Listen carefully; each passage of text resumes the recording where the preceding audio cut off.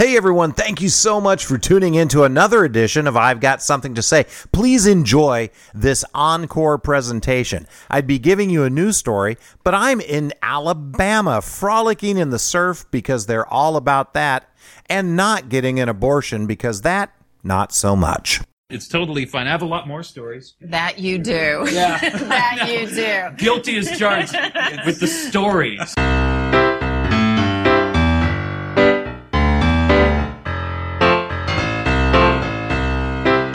Hey everybody, welcome to this week's edition of I've Got Something to Say. I'm Chris Whiting, and this week I'll be telling the story of fear and bloating in Los Angeles. So there's a quote from David Joseph Schwartz that says, "Think little goals and expect little achievements. Think big goals and win big success." Well, little goals are okay, and I've set several little goals throughout my life. One of them several years ago, I had been a little chub, just a little overweight. Actually, not as overweight as I am now, but I wanted to do something about it, and at the time, my mom and my sister and some neighbors were all in Weight Watchers, and they're like, "Hey, why don't you give it a shot?" So I was like, okay, I'll go to Weight Watchers. What the heck? And the system was easy enough. You were given points, which I think is how it still works. And you would eat the number of points that you had, and if you did that, you would lose the weight. True to their word, I followed what they told me to do, and I did lose the weight. And my goal weight was 15 pounds less than what I weighed when I started the program. Now, another piece of this was every week when you would go to weigh in for that accountability, they had meetings. And in the meetings, people would share successes, and they'd give you tips and tricks and all kinds of things to help in your weight loss journey. And I didn't go to the meetings, but after several weeks, I went and I weighed in, and they said, "Hey, you've hit your goal weight," and, high fives and hugs and chest bumps, and everybody was happy. And then they said, "Hey, we've got a meeting going on right now. It would be great if you would go in and share your success with everyone in the meeting." So I'm like, okay, I'll go share the success. Although I will say, even going in, I was a little sheepish about the whole thing because I knew there would be a lot of people in there that really struggled with weight. Yeah. And, and I didn't want to offend anyone, but I went in and they interrupted what was going on and said, "Hey, everybody, we want to introduce Chris Whiting. He's met his goal weight today," and just a huge round of applause from everybody in the meeting. And very nice, very accepting. And then they opened it up to questions. And, of course, the first question out of the gate was, "So how much weight did you have to lose to hit your goal?"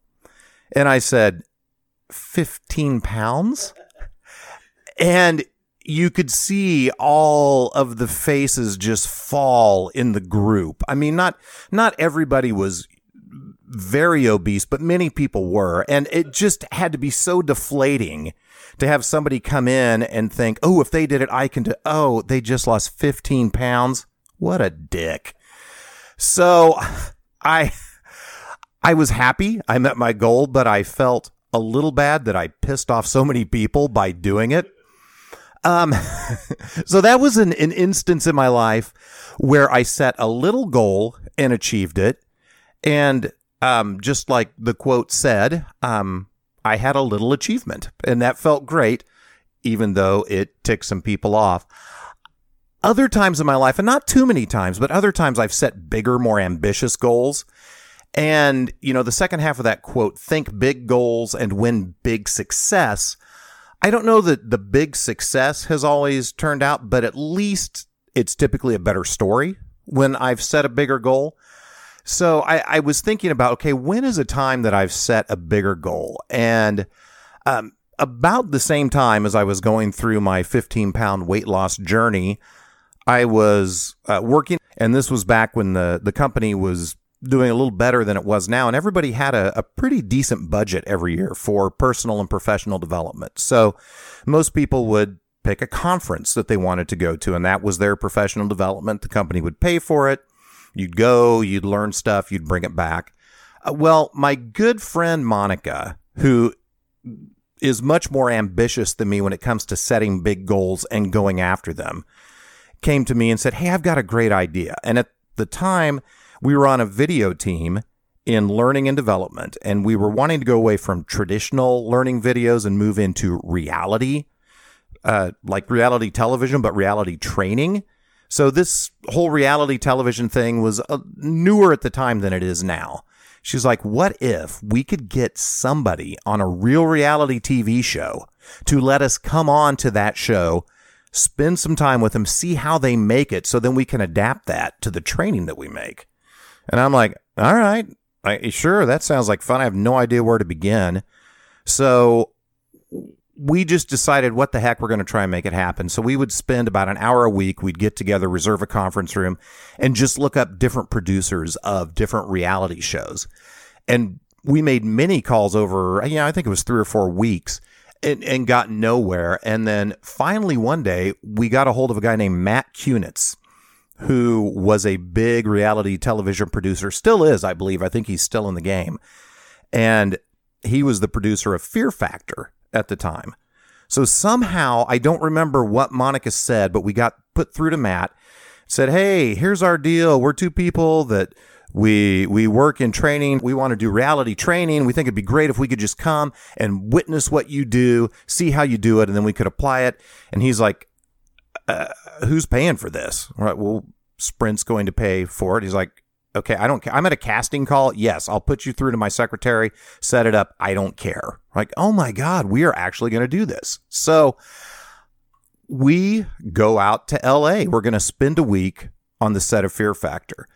It was super cool. And the first night we got out there, we're just giddy. Just like, oh my God, I can't believe tomorrow we are going to the set of Fear Factor. This is nuts. We're going to see real reality TV. We're probably going to meet Joe Rogan. Holy cow. We could become famous. Who knows? So we go out to dinner that night, and, it's always nice to be eating on the company's dime. So we go out, have a delicious dinner. We're sitting outside, dining al fresco, I believe they call that. And we see a TV show walk up to the restaurant where we are, and it's 2 people on a dating show. So we run over to them like, hey, can we follow you around? So we spend that entire evening following around a Hispanic dating show, having no idea what they were saying at any time. But, oh my gosh, we're just soaking it in. We are going to change the world of training based on everything we're learning from this. So then we get to go onto the set of Fear Factor. And one of the biggest lessons I learned right out of the gate is there is nothing real about reality television. So the first day we're in, it's not really casting call, but they are talking to the contestants that are going to be on the show that week. It's in a hotel. They come into the room. It's like, hey, so tell us who you are, contestant 1. Well, my name's Jeannie. I'm an actress. I'm trying to make it big. They're like, no, your name's Brenda, and you're from Iowa, or your family owns a horse farm. Got it? Okay. Next person comes in. Well, my name's Dan. I'm out here trying to be an actor. Nope. Your name's Peter, and you're a high school teacher, along with your wife from Alabama, and you're really excited to come out here on Fear Factor and inspire your students. So it was stuff like that. Just nothing about it was real. But it was so much fun. And we got to meet Joe Rogan, who is a complete trip. The guy told us about his issues with his mom. He told us how mushrooms are the reason that man became man instead of staying in a chimp-like state for all of our existence. Just really fascinating stuff. Something else that stood out to me from the trip was like the gross stunt. I don't know how many of you have watched Fear Factor. You'd have to do something gross every week, like eat a whole raw ostrich egg or be buried in maggots. On our week, it was, you had to go bobbing for cow hooves in castor oil, kind of like bobbing for apples, but instead of water, it was castor oil, and instead of apples, it was cow hooves. And they would make these interns on the show try all of the stunts beforehand just to make sure that it was safe. So these people were getting paid like $150, $200 a week. There'd be 6 or 8 of them that would live together in an apartment, could barely afford it on what they were making, and they would have to do these disgusting stunts, the scary stunts. Everything was tried out on interns first to make sure that it was safe for everyone else. But it also dawned on me that, wow, those poor things, but my God, they were going after their dreams. They all wanted to make it in LA, and there they were. And it wasn't lost on me that, me being little goal guy, never really went after it like they did. So as much as I felt sorry for them, I thought, well, at the very least, they're going to have a great story about this experience. And even if it doesn't pan out, they'll be able to talk about their days when, they got paid $100 a week to bob for cow hooves in castor oil. Every morning, Monica and I would start off with breakfast on the beach.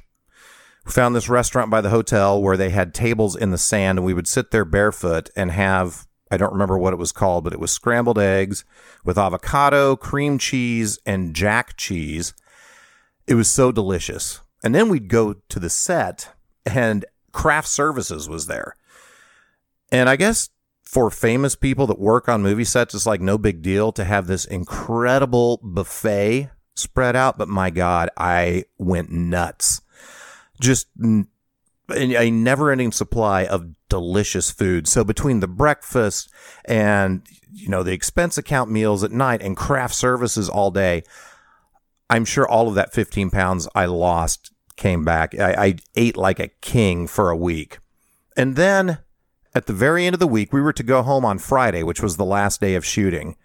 Joe Rogan had kind of taken a shining to me and Monica, or maybe mostly to Monica.